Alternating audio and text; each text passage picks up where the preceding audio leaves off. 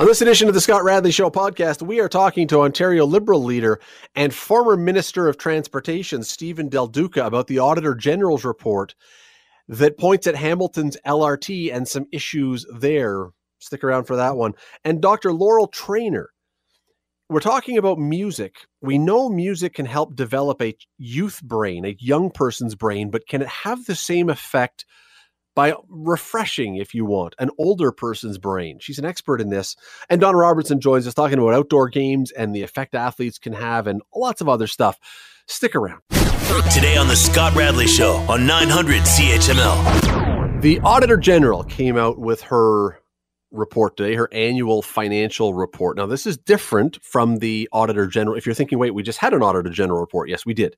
This is different. This is the finances that she does every year. The other one was a special Auditor General's report for COVID-related stuff. You'll recall that one created a bit of a flap because those in the Ford government were saying, wait a second, you're not a medical expert. You're an accountant. You're a forensic accountant, do forensic accounting. Those in the other parties were saying, see, look how this party is and this government is running things into the ground. It caught a lot of people sort of by surprise because it's not what they expect from the Auditor General. This, though, today, this is exactly what people expect from the Auditor General. It is a deep dive into finances, And there's lots of stuff in there that will be gone into here on this show, and I'm sure on Bill's show in the days to come. Probably tomorrow morning, Bill will have something on this, and Scott Thompson will have something. You'll hear it a lot of different places because there's things there. There's, as usually is the case, there is meat on the bone. But for now, I want to concentrate on one particular issue. That would be the Hamilton LRT, which found its way into the Auditor General's report, as well as a number of other Metrolinx and LRT related issues. This is what Bonnie Lysyk wrote. Now, she wrote a lot. So this is one tiny bit. You can go and find the whole thing. It is a full evening's read, let me tell you. She wrote this: we found that the 2016 and 2018 estimates did not represent the full cost of the LRT, speaking of the Hamilton LRT, and were significantly understated. These estimates were not made public at those times. Based on a detailed review, we found the $5.5 billion cost estimate reported by the Minister of Transportation in December 2019, when the project was canceled, was reasonable. Now, you will remember probably that situation. Caroline Mulroney, Minister of Transport under the Doug Ford government, came to Hamilton and announced that the LRT project was kaput. And the reason was because the $1 billion LRT, which is the number we have heard for as long as this thing has been going on, pretty much, that's the position that has been taken forever. That's what councillors have chatted about and argued about and debated about. That's what citizens have argued about. That's the number. I mean, it's become such a part of our vernacular here in the city that when you talk about it, it's the $1 billion LRT. That number, though, according to Bonnie Lysyk, according to the Auditor General, $1 billion was way understated. And in fact, that number, the $5.5 billion Caroline Mulroney brought to Hamilton and used when she canceled, was reasonable, was the argument. Now, here is where you start getting into all kinds of accounting. You know what they always say about accountants? You can make accounting look however you want. But the argument is, well, one number is for capital building, for building the thing. The other number is building and operating over a period of time, 30 years. And so you're going to have difference of opinion on that. Who's right, who's wrong, who got it right, who's way off, who's not way off. That said, even within the capital, even within the building part now, the Auditor General says the number is up at least double that. It's now at least a $2 billion project, at least a $2 billion project. We're not talking about $1 billion LRT anymore. And so more money has to be found. And so why was none of this said? And this is one of the things the Auditor General points out. Does it matter? Well, the Auditor General seems to think so. Does it matter? I think probably city councillors who were debating this and the mayor probably think it matters. if the province, if under the Kathleen Wynne government, the province was simply going to keep raising the amount they were willing to pay, and it seems like that was happening, then you could say, well, who cares? Except we do live in a country, in a province where there is a democracy, and a democracy means there's an election, and an election means you could have a change of government. And if you have a change in government, you could have a government come in and look at the books all of a sudden and think they are paying for a $1 billion project, and suddenly see the number being talked about here as something like I can't remember the number exactly, but by the time it got to about 2018, it was at $3.5 or $3.9 billion. And this is what the government was saying we would cover, according to this report. So what we have here is the Auditor General saying the government, the Wynne government, with Minister of Transportation Stephen Del Duca, did not tell the city of Hamilton or the public that the costs were rising. And that by the time Carolyn Mulrooney got her hands on the file and came to Hamilton in December of last year to announce that it was being canceled, that $5.5 billion that she cited that caused people to go apoplectic because they said, there's no way this is a $5.5 billion project. How did we get from $1 billion to $5.5 billion? By the time that happened, yes, that was a reasonable number, according to the Auditor General. Joining us now, the leader of the Ontario Liberal Party, Stephen Del Duca, who was Minister of Transportation back under Kathleen Wynne when this was really all we talked about here in the city. Mr. Del Duca, thank you for doing this today. I appreciate it. Thank you so much for having me on. Back when Carolyn Mulrooney came to Hamilton in almost a year ago to the day now, and came here and canceled the project, there was criticism from all kinds of corners, from the mayor, from other parties, from you. You called her numbers fake math at that time. Based on the Auditor General's report today, is she owed an apology or something else? No, not at all. In fact, I stand by the comments that I made back at that time. I think what to me was the most disturbing today was that when Doug Ford had an opportunity to level with the people of Hamilton and be honest about why he chose to cancel this project for Hamilton and Hamiltonians, he chose instead to lash out and attack other people, me included. So I think that's a real shame. I think he missed an opportunity to demonstrate he's a real leader. And, I believe Hamilton needs transit badly, and I stand by the comments that I made at the time. The Auditor General, though, points to the fact and says, but the numbers that your government was talking about were not very real. At least, as early as 2016, they didn't align with the $1 billion that we had heard of. Is she wrong? No. So if you look at every single signature transit project that I was proud to champion and announce when I served as Minister of Transportation, so not only the Hamilton LRT, but also the Huron-Ontario LRT in Mississauga, the Finch Avenue LRT in the City of Toronto, frankly, no Regional Express Rail, which will positively impact the entire region. All of those projects were announced and processed in the same way that the Hamilton LRT project was. Remember, the announcements all took place prior to competitive procurement, before we go out into the marketplace and try to get the best kind of value for taxpayers with the bidding process. And so they were all done the same way. The question for me, and this is what Doug Ford has not yet answered, is why has he chosen to proceed with Mississauga's LRT, Toronto's LRTs, Go Regional Express Rail? The only project that he chose to cancel was Hamilton's LRT. I don't know why. He obviously made that decision. What's your guess? What? You must have a guess. Politics. I think it's politics. I think people, perhaps in his caucus, some of his MPPs and others, never supported this project. They convinced him to move in a different direction. Time is being lost, and I think that's time that the people of Hamilton would have needed more invested in transit for their local needs and for the regional needs. And so that's a shame. I just wish Doug Ford would come clean and be straight with the people of Hamilton and the people of the GTHA about why he made this choice. In the Auditor General's report today, one of the criticisms that is leveled is that that your government and you should have come to the public and should have come to the city of Hamilton and let them know that these costs were going up and going up and going up. Was it a mistake not to do that? Was it a mistake not to let everybody know? Even though, as you say, you're doing the same thing with these other projects, is it a mistake not to come forward and say, here's what these are now? It's no longer $1 billion. No, so a couple of things. I do think consistency is important, and as I just described a second ago, that is how we approached building transit across the region. And secondly, and I say this, look, as a resident of Ontario and a taxpayer, before you go into the market to competitively procure or price a project and have people bid on that project, you're not going to start off with telling the whole world exactly what you expect to pay. You want market forces to compete. You want those bidders to drive the value for taxpayers. That's why we approached every one of these projects the same way.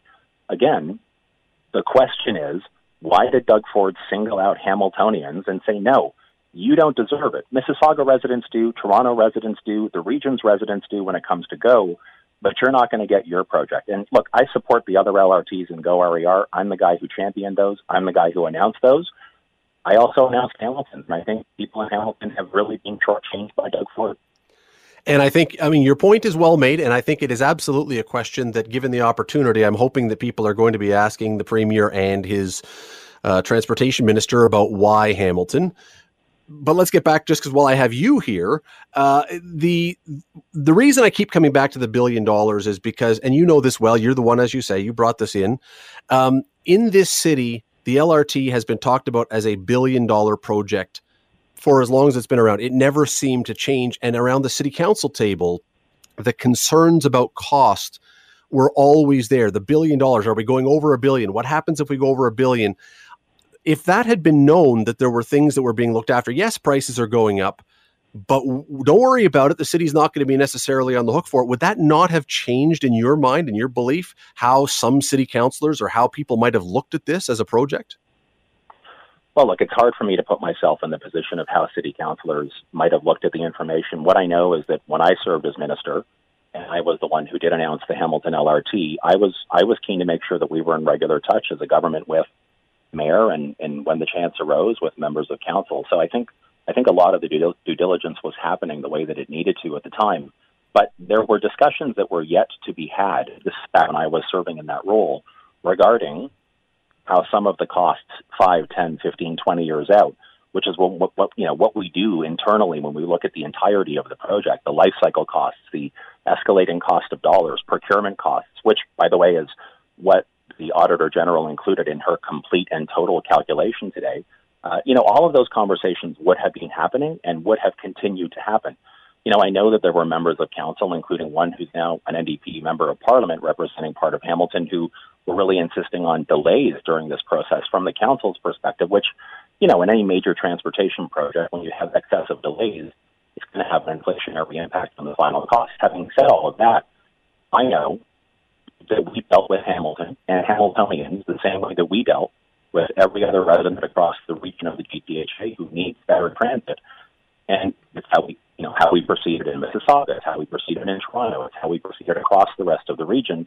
It's how we had done it for years. It's how Doug Ford's currently doing it, by the way, when he talks about the transit projects he wants to build over and above what we had already announced. He has singled out Hamilton. I think that's a really important message for your listeners to understand. Doug Ford is basically saying the people of Hamilton are second-class citizens in this region when it comes to transit. And to me, that's unforgivable. You're listening to the Scott Radley Show podcast on 900 CHML. Mr. Del Duca, just before we get on to some other things, you raised something right before the break that I found fascinating, and I'm glad you raised it because I wanted to ask you about it. Back in 2017, I think it was midway through the year in 2017, it appeared anyway that our council was moving towards signing off on this. And then it was raised that we want to have the HSR, the local transit authority, running this rather than Metrolinx. Had that not happened, had that change not come, is it your belief that we would have shovels in the ground right now and a project would be underway and construction would be happening? Did that delay it to the point where it's not happened?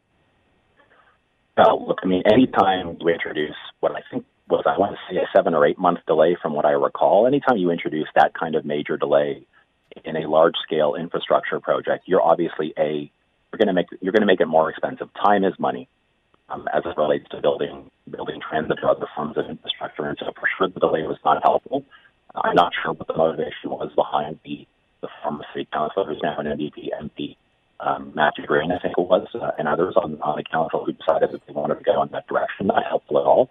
I will say if Liberals were still in power after 2018, like the projects that we've seen proceed, the Hurontario and Finch LRT and Go Regional Express Rail and quite a bit more across the region and across the province, I believe that those projects would have proceeded. And if I was in a position to do something about this, I would continue to work closely with Hamiltonians and with their council and with the business community in the region to make sure we actually provided what the people of that incredible community deserve.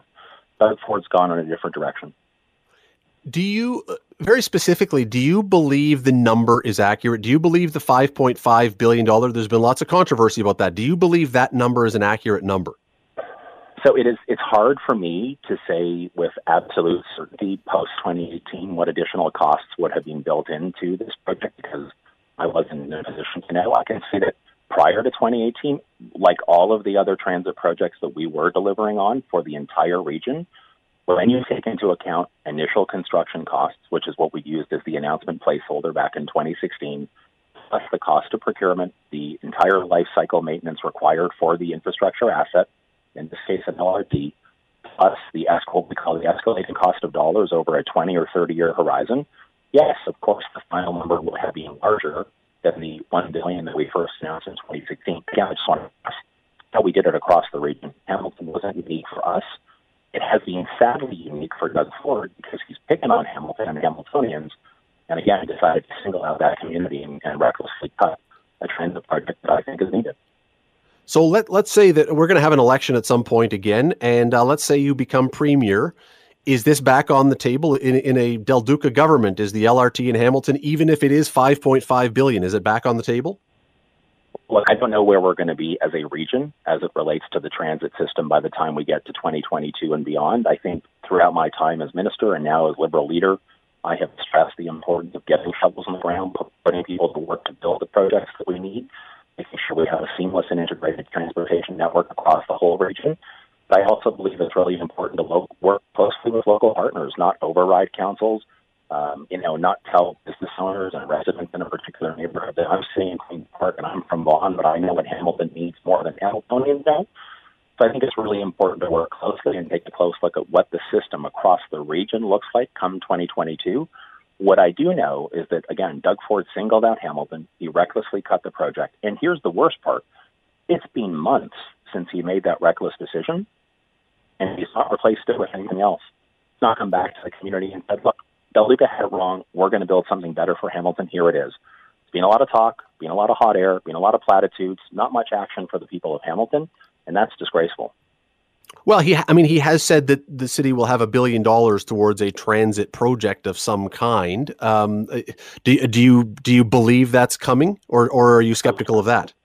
I was going to say, as he also said, the checks in the mail, because I don't think Hamiltonians have seen a single cent of that money come through so far. So right now, it's a lot of talk. I just have to go back for 1 second, and we only have a minute or so left here, and I wish we had a lot more time, but to go back to the Auditor General's report, and one of the things that she keeps highlighting is that, and let me read one quote, and it's from 6.4.2 in case anyone wants to go and read it if they really have nothing else to do this evening. The province did not communicate any budget updates to the public or to the city of Hamilton after the original 2015 announcement until the fall of 2019. I'm just struggling to find out why that would be. I know, as you said, you've said this is how it's done, but I'm struggling to understand why, as the numbers are going up, the city, the mayor, the public wouldn't have been alerted to the fact that these numbers were getting bigger and bigger and bigger. So my sense of it is that not only in Hamilton, but in the other communities that I've talked about, the Metrolinx, the provincial agency that would have been working on the project directly, would have been in consultation, perhaps with municipal bureaucrats, to talk about the scope of the project as it was going forward. I think that would have taken place, I suspect, in Hamilton, like it would have in Mississauga, Toronto, and elsewhere. It doesn't mean that a public pronouncement would be made about those escalating costs. And that, again, is mostly to protect the taxpayer. Before you go out into the marketplace and do your procurement, you want to make sure you're driving the very best value for taxpayers. And then you announce a final number once you know what the contract is going to be. That's what we did because you've got a successful bidder. It's what we did with the other projects that I've been referencing throughout this interview. So everything else to me coming from Doug Ford, just a smokescreen. He's been caught singling out Hamilton. He's being caught being reckless on this. He's being caught having no real plan for transit in Hamilton or for Hamiltonians. And so he's flailing and he's lashing out at me and he's talking about other people who are responsible for this. But Doug Ford is currently the Premier of Ontario and the buck stops with him. Stephen Del Duca, Ontario Liberal leader, thank you so much for the time. Really appreciate it today. My pleasure. Thank you.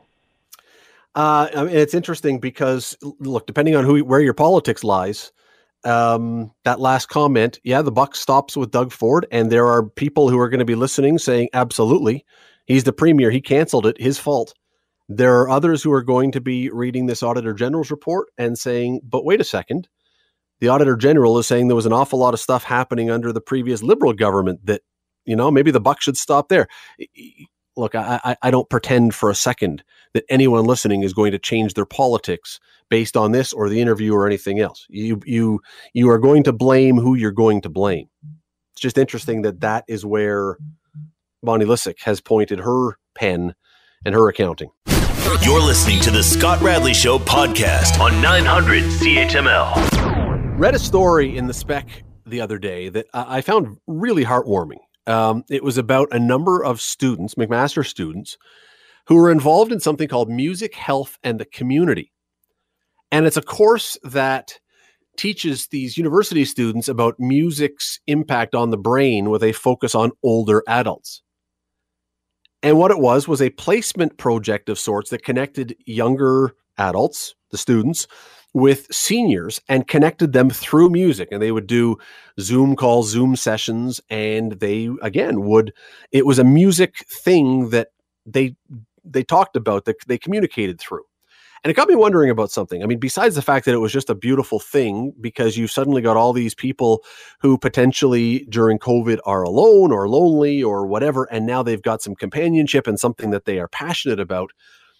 But it also got me thinking, a while back, we had a researcher on the show, I'm talking months and months and months ago now, who was talking about how children and teenagers in particular who involve themselves in music, more than just listen, I'm talking about playing music, taking lessons, that kind of thing, they get higher grades than those who don't. It's got an impact. It's got an effect on the brain, on shaping the brain. And it got me wondering, what about seniors? Clearly, they're past the point of grades and school and all that kind of thing. But can you, through music, could you reshape, or it sounds like a crazy word, but refresh a brain almost by making it more active? Dr. Laurel Trainor is the founding director of the McMaster Institute for Music and the Mind. She joins us now. Dr. Trainor, thanks for doing this. Oh, you're welcome. Glad to be here. We know, at least I think we know, anywhere along here when I say we know, please correct me if I'm wrong in assuming something I think I know, but we know that as people age, their brains age, obviously. And what I mean is that there's an effect. There's a reduction in gray matter, I guess, is how we typically think of it. Can doing something like playing music or being involved in music have an impact to reverse that in any way, or slow that in any way, or change that in any way? Well, yes, in fact, there's a fair bit of evidence now that music is one of those activities that can keep your brain active, can ameliorate some of the effects of dementia. So there's other activities, doing crossword puzzles, playing chess, even just social interaction is good for your brain, but music is definitely an activity that is good for that. Why? What is it about music that works? Well, I'm not sure we completely understand that, but music is a pretty unique activity if you think about it. It engages our perception. Obviously, we have to decode all the patterns of the sounds coming in. It's cognitive. It makes us, think about things. But music goes beyond that. It's also very emotional and social. So music, elicits sadness in us, or it can make us feel happy. And along with that, it's also a very social stimulus. I mean, usually we experience music with other people. Recently, in recent history, that's changed a little bit because of recorded music, and we can now listen alone. But for most of human history, music was something that was predominantly done with other people. And we have quite a lot of scientific evidence now that engaging in music with other people has a lot of benefits. Let's go back for just a second to the what you were talking about a moment ago, all these different facets of things that are happening when you're playing music or even listening to music, the emotion and the patterns and everything else, that sounds like you would have an awful lot of different parts of your brain that were all firing at the same time. Exactly. So music is a stimulus that really activates the whole brain. And even when you listen to music and you're not actually moving to it, so you're not dancing or even tapping your foot, the music still activates motor areas of your brain that control how you move. So that's pretty incredible also.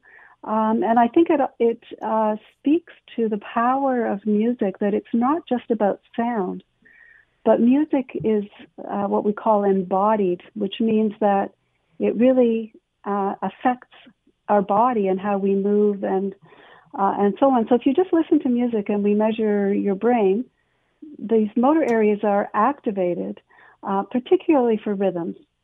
And so what that means is, when you listen to music, you want to move. That's why we dance to music. It's why we tap our foot to music.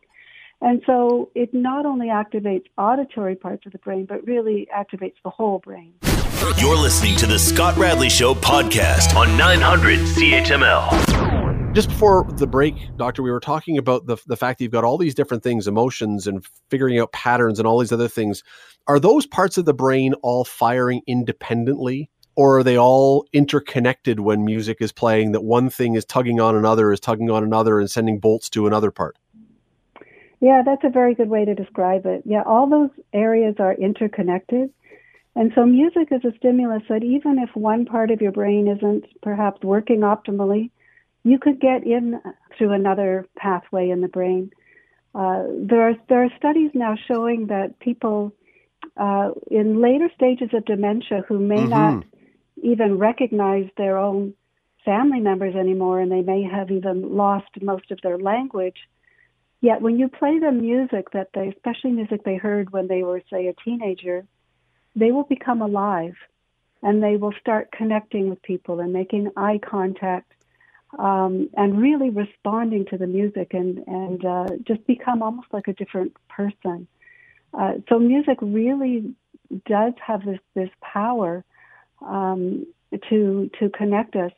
I find it interesting that music, very, very young babies are responsive to music. It's as if it's one of the first primal things that we respond to. And at the other end of life, it's one of the last things to go. Is that because as we listen and perform and partake in music over the years, we build almost bridges in our brain and connections? And so when one is stimulated, then even if the other is dead, for the lack of a better term, you're talking about, late stage dementia or whatever, that it can still, that bridge, you can almost wake it up a little bit because we remember the connection that was there once upon a time. Yeah, that's a very good way to describe it. So, the brain is very interconnected and there are many pathways into a particular function. And so if you can't get in one way, you might be able to stimulate that area of the brain by getting in through a different pathway. And so music just seems to be a great stimulus that way because there's so many pathways that it affects in the brain.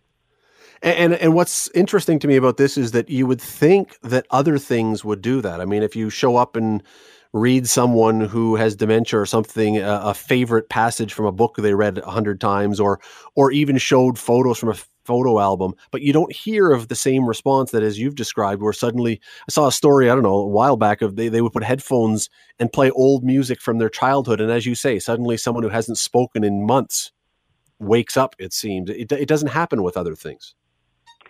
Well, maybe not to the same extent. I mean, it still does. Talking to someone with dementia is beneficial. There's no doubt about that.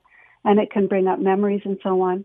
But I think what's really special about music is its connection to, as I said, the motor system, to movement, to emotions, to cognition, to social interaction. Many people's fondest memories are actually experiencing music with other people at concerts. So music just has this ability, more than perhaps some other stimuli, to evoke those memories and really sort of wake up the system. So let's go back for a second to sort of where we started this, and that is, I believe you wholeheartedly. We've seen evidence of it, of those things you're describing.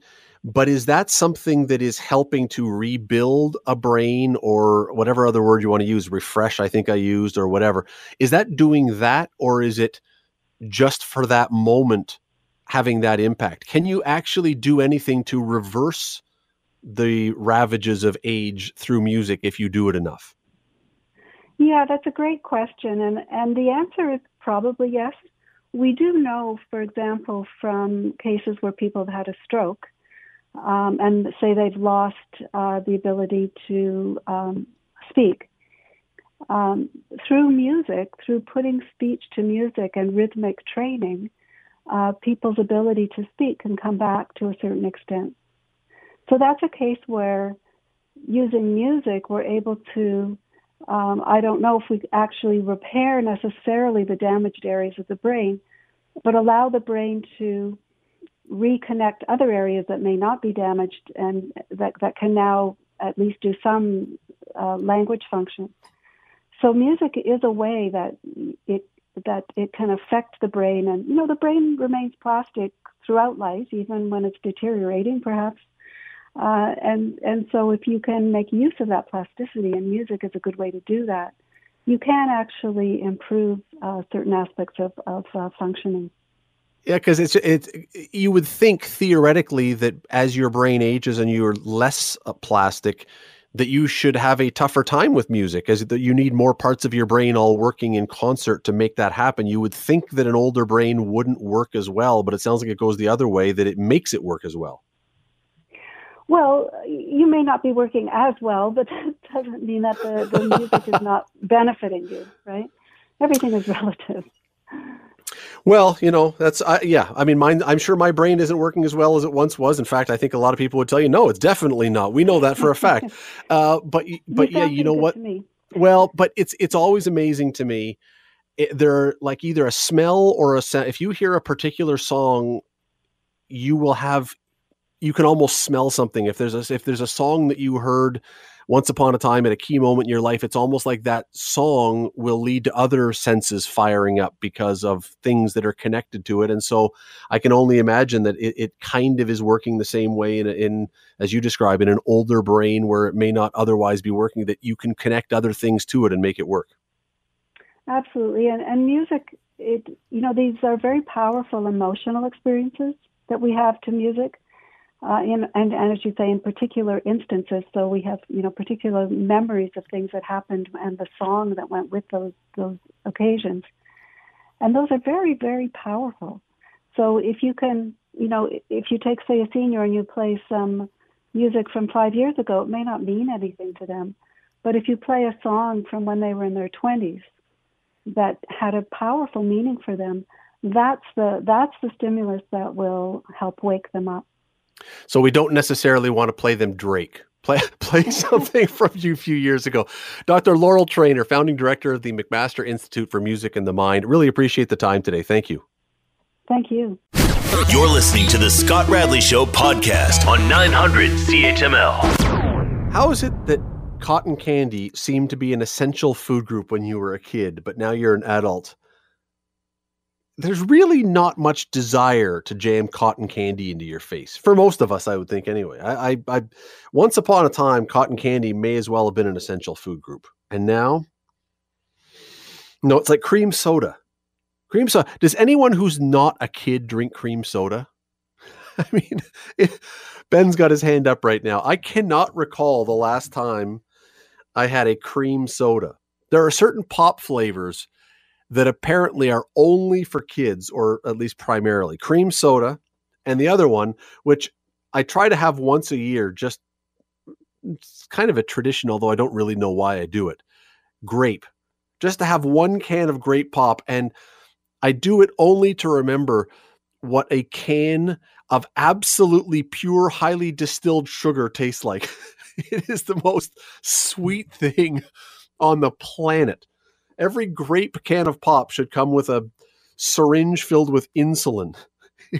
That's how sweet that stuff is. You drink it, you go, okay, now I know why I don't drink a lot of pop anymore.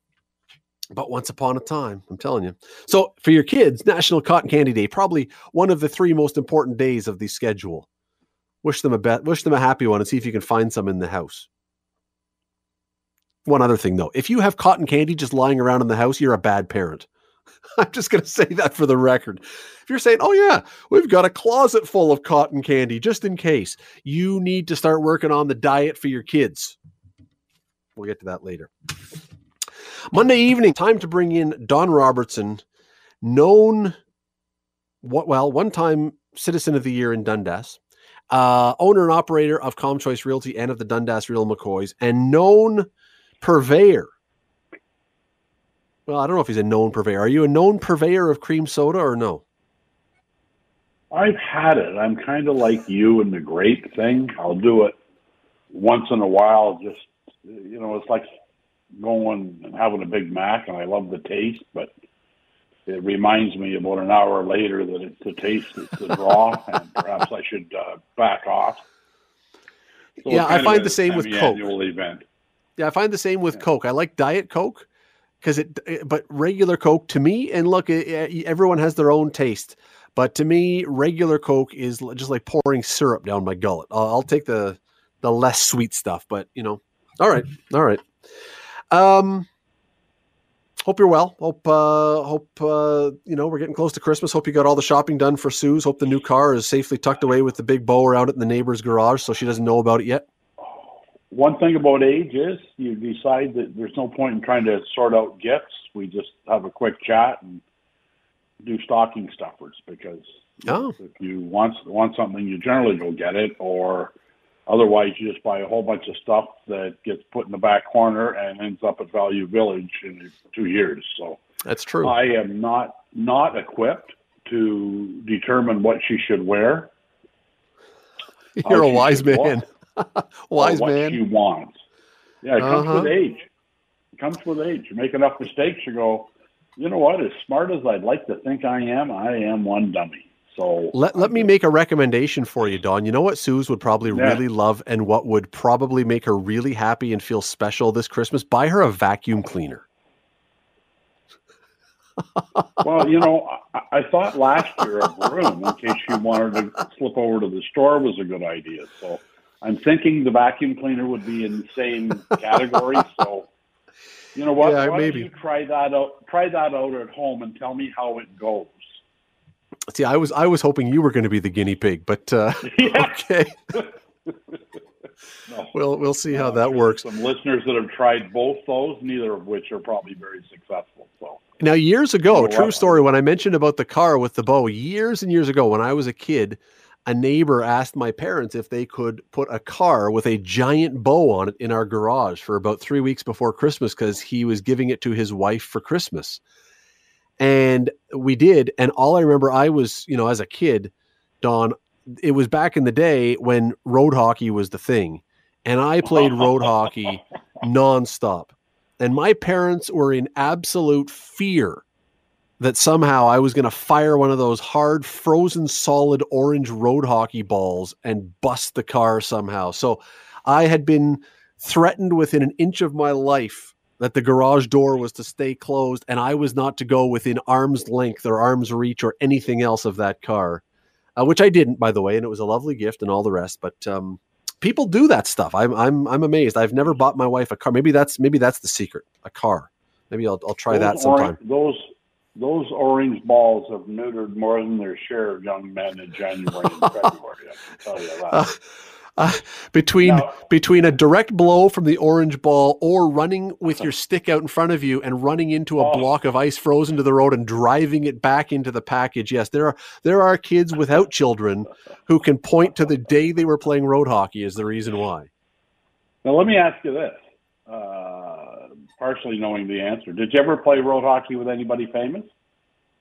Anybody famous? Yes, I did once or twice.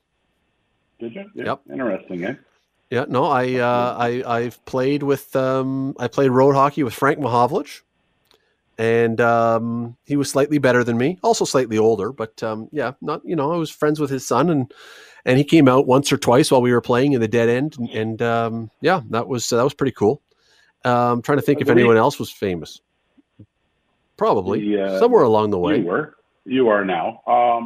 The reason I prod you with that question is because I think it speaks to the era, and not just the era, but also the fact that hockey players and guys that love the game, the kid in them never leaves. And when a road hockey game breaks out, isn't it great to see them say, "That looks like fun"? Like I think it's great. And it was about a year ago I saw a story about Sidney Crosby playing on a pond. He and his girlfriend had taken their skates, and he goes out, and can you imagine a kid, I don't know where it happened, I think it was near Pittsburgh, looking up at Sidney Crosby joining your pond hockey game? I mean, it would be, I think those stories are wonderful and should be shared widely.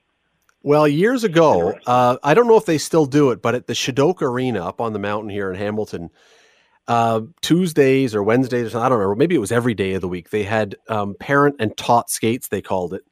And it was, I think, $2 per person to go on. And you could go and for like 2 hours from 10 till noon every day or something, go up there and play. And so I was working a lot of evenings then. And so my son and his buddy, they were probably 5, maybe they were partly in school and partly not.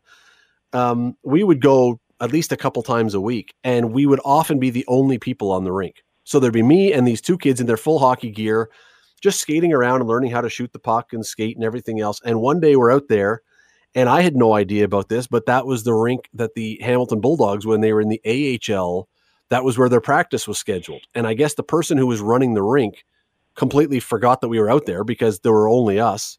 And so we're just playing around in one end of the rink, and all of a sudden we hear all these pucks hit the ice and guys coming on, and probably 4 or 5 guys right away who later played in the NHL were on the ice. And you know what? They were great. They came over. I kind of just stood off to the side and got off, and they skated and passed the puck and stuff with our kids for probably 5 minutes before practice started.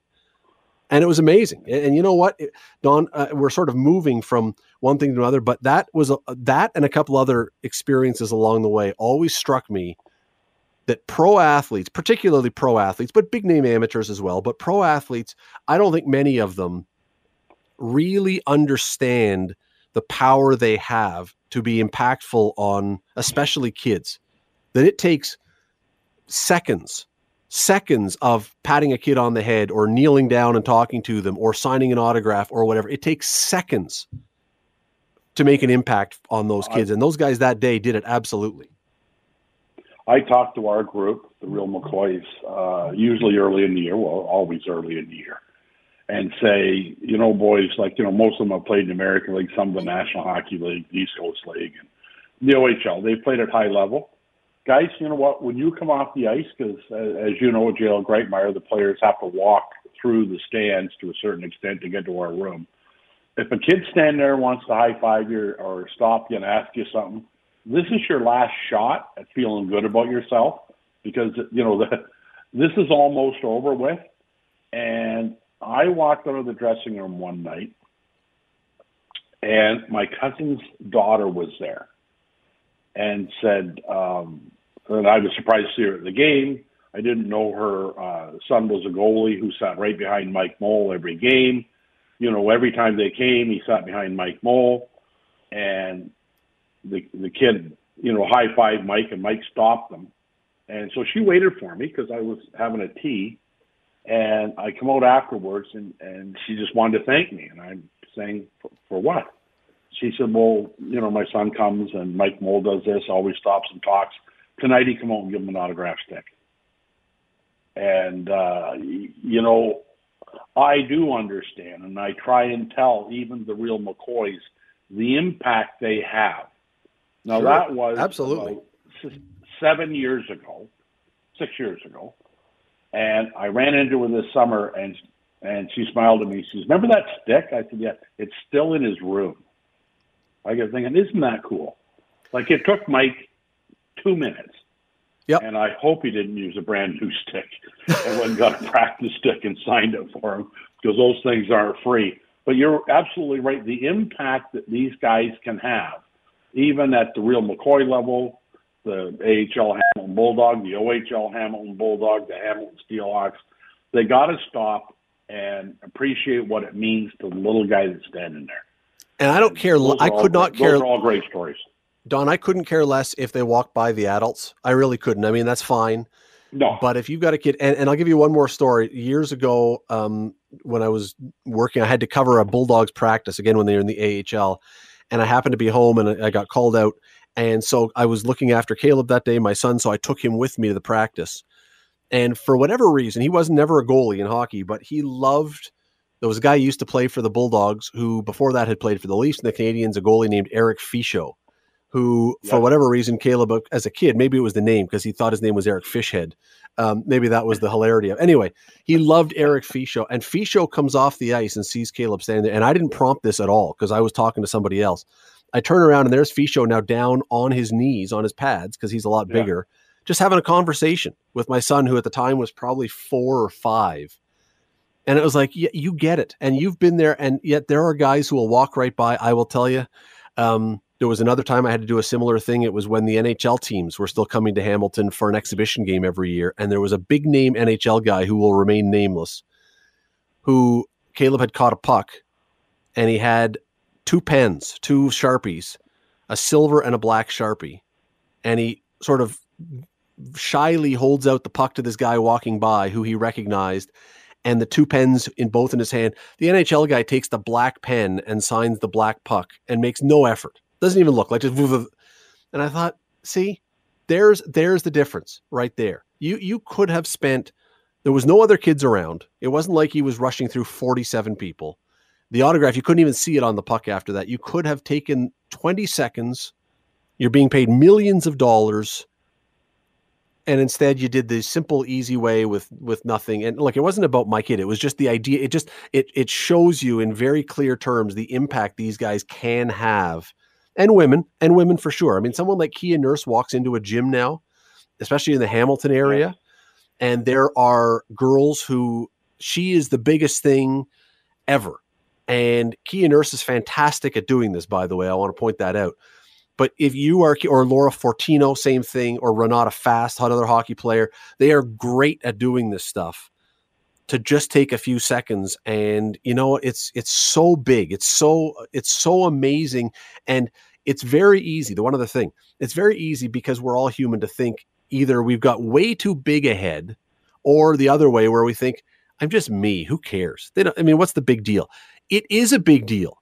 If it's a big deal to the kid, it doesn't matter what you, the athlete, think is a big deal or not. It doesn't matter. It is a big deal. If that 5 or 10-year-old thinks that meeting you is a big deal, it's a big deal.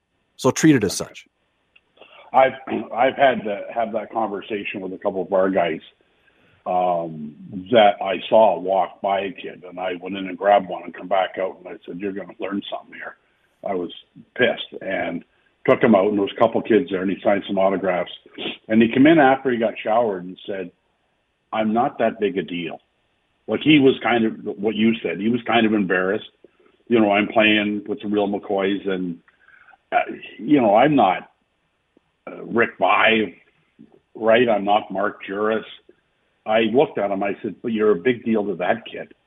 You have to understand that," right? Because it was almost an embarrassment. Like, these kids don't want my autograph.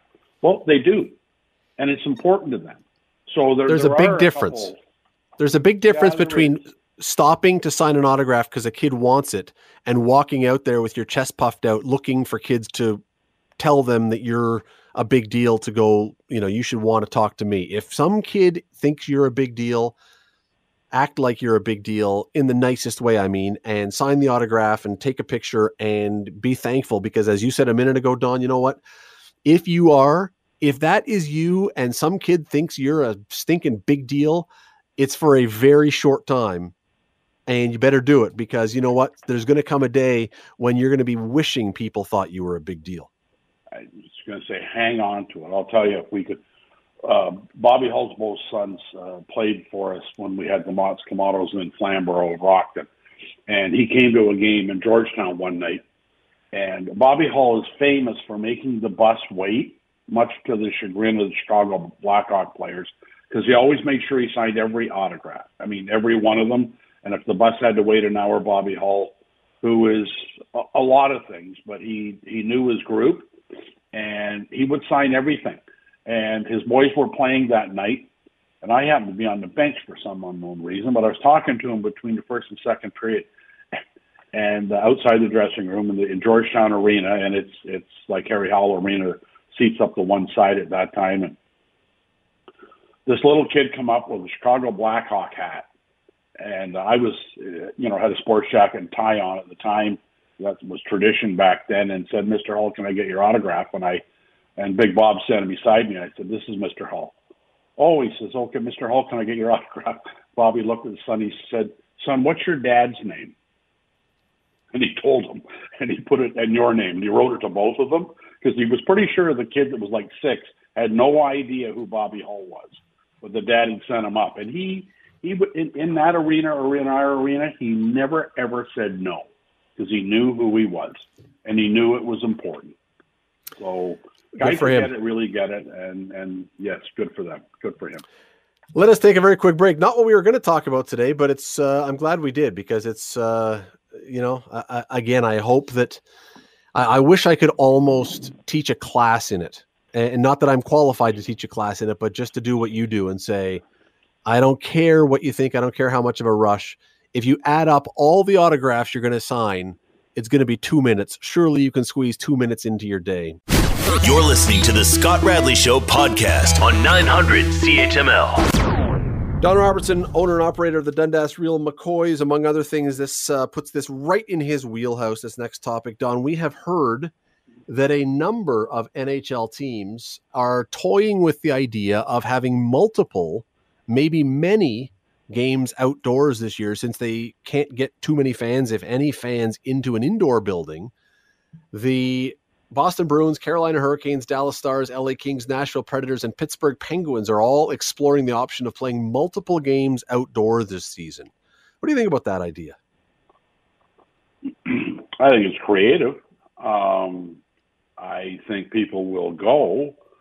But if you look at the football stadium, and who knows, I mean, this all might change, especially in the U.S. if they get multiple vaccinations.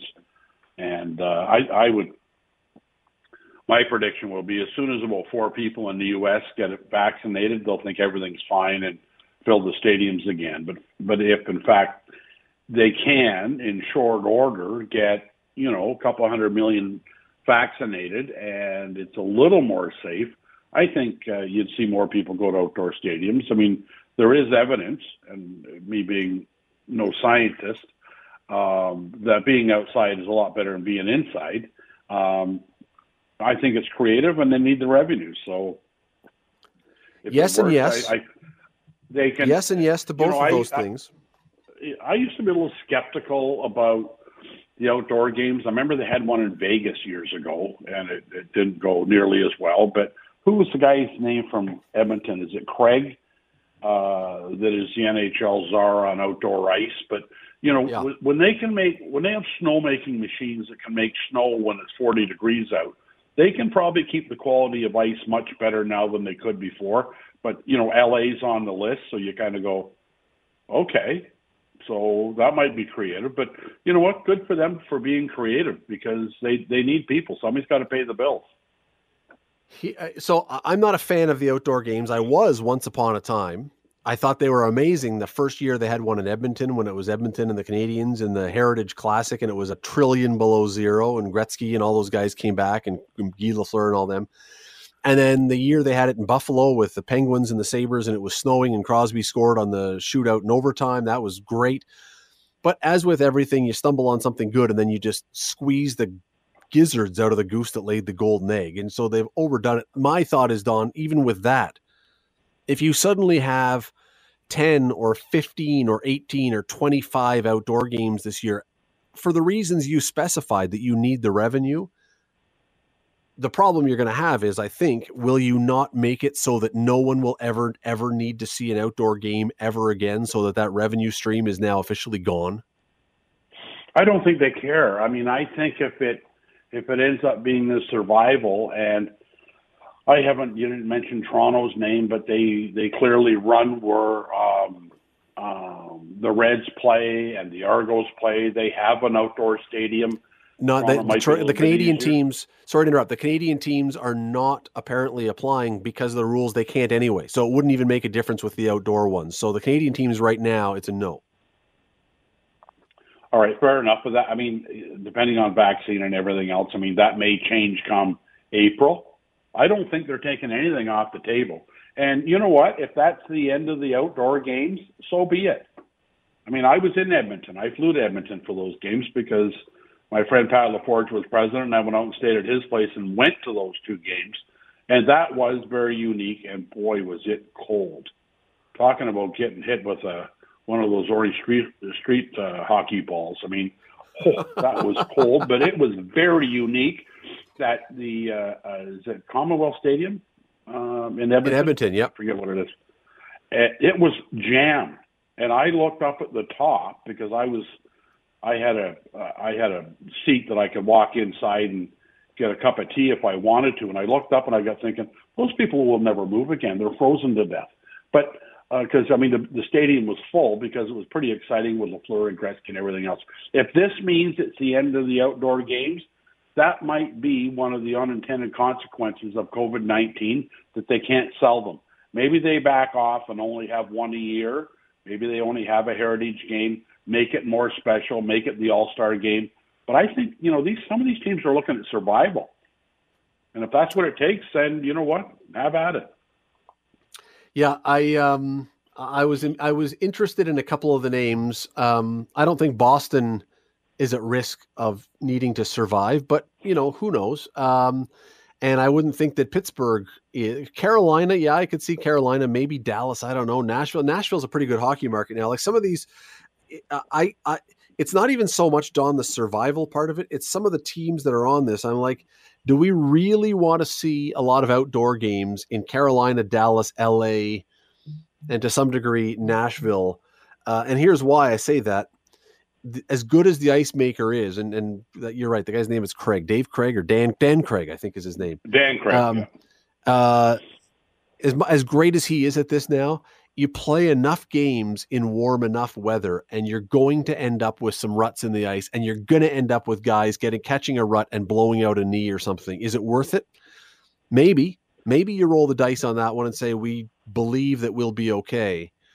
But I go back to that game with, who were they playing when the Capitals were playing against the Penguins, when Sidney Crosby got caught in a rut and got his head down and got run over. And how long was he out for? A year with that? Yeah, he was a long thought time, to be a concussion. So, you know, you're running a risk if you do this. Maybe it works out to be great, but you're running a risk for sure.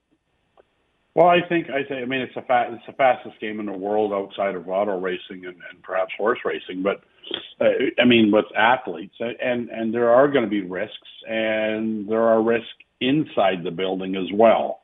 So they got to calculate them, and I'm sure they looked at it and went, well, you know what? There's going to be some things we don't enjoy about this, but we're going to have to do it to make this thing work. I mean, I've been to 2 outdoor games. Susan was good enough to take me to the January 1st game, the New Year's game in Michigan, and the Leafs and Detroit Red Wings played. It snowed the whole bloody game. Mm-hmm. But nobody left. It was pretty cool. But you're right. Some of the shine's gone off that, you know, the new car smell is kind of gone from that thing. But I think they need it for survival. And, you know, if they can play them in Dallas and stuff like that, then if that's what it has to be, then that's what it has to be, I guess. It doesn't offend me.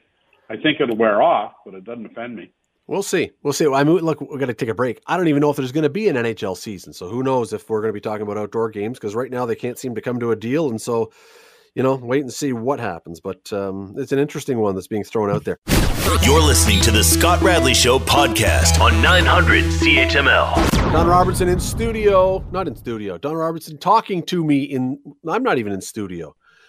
Don, it must be getting close to Christmas time. The brain is beginning to officially fade.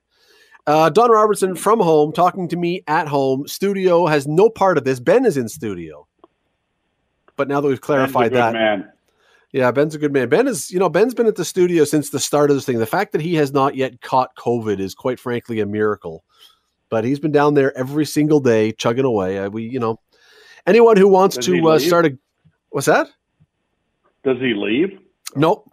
Or is he hermetically sealed? Anyone who wants to start a GoFundMe page to raise money for Ben's, for Ben's future, to thank him for all of his hard work, I'd start a GoFundMe. Might only raise $9, but you know what? We'll give it a try. Don, there was a firing in the NFL today. And the reason I bring this up, I mean, you're a guy who's been on probably both sides of the firing equation. You've certainly fired guys, and I don't know if you've ever been fired as a coach. But here's why Greg Williams was fired today. Because yesterday, on the last play of the game, he was the New York Jets defensive coordinator. And on the last play of the game, he decided that they were going to run a blitz, which left a receiver open, which allowed the Raiders to score a touchdown, which allowed the Jets to lose again. But because of that one play, because of that one bad call, now they've had a terrible season, I get it, but the timing of it makes it abundantly clear that it's got something to do with that. Is that a good time to fire someone right in the wake of a terrible loss when you're the guy who is being pointed at as the cause? Is that a good time to do it because, hey, it satisfies the fans and sends a message? Or is that the worst time because, how can you fire a guy for one call? Well, first of all, you have to look at it from the GM's point of view or the owner's point of view, right? And they're probably going to gas the guy anyway because they couldn't beat a flag football team. And by all accounts, it was probably a really dumb decision when all you had to do was neutralize everybody and stop them from scoring so you can actually win. The decision to fire him was likely made about 2 weeks ago. And this probably tipped the scales. And then you can now say to your fans, here's what we're going to do. Anybody that screws up like that and prevents us from winning, we have to show the players that we actually care about winning. Why don't we send him down the plank? So from a GM standpoint and something that was probably going to be done anyways, what's it matter? The guy's going to get paid. And by all football accounts, it was not a very well-conceived idea. That is what he wanted to do was say, you know what, I know how to do this, and I'm going to prove to you guys I know what I'm doing. And it backfired. So out you go. I think you're right. I think it was an ill-conceived idea. It was not well thought out. At the same time, when you're now winless in the season, and you're probably working 19 hours a day, like most NFL coaches, at a certain point, you've probably gone a little bit goofy.